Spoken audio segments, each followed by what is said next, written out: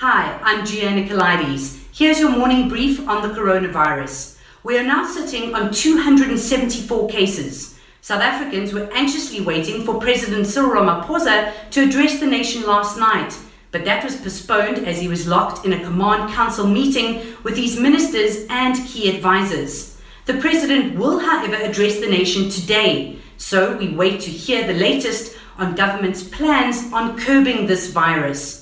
Ramaphosa did spend much of Sunday in meetings with politicians and representatives of the business community. There had been a lot of fake news doing the rounds, suggestions of a total shutdown to be announced on Saturday. This was refuted by the presidency, and South Africans have again been reminded not to spread fake news.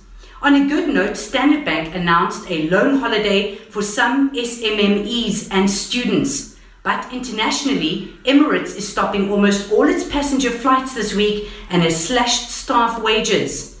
China is now battling to stop imported corona cases. It reported 46 new cases, all but one of those imported from overseas. As many of us work from home, there are those who are working tirelessly to keep the spirits up. There are free online concerts, exercise classes, cookathons, and local act The Kiffness have adapted the lyrics of a Toto classic, all in the spirit of curbing the spread of COVID-19. For this and more, go to ewn.co.za/coronavirus.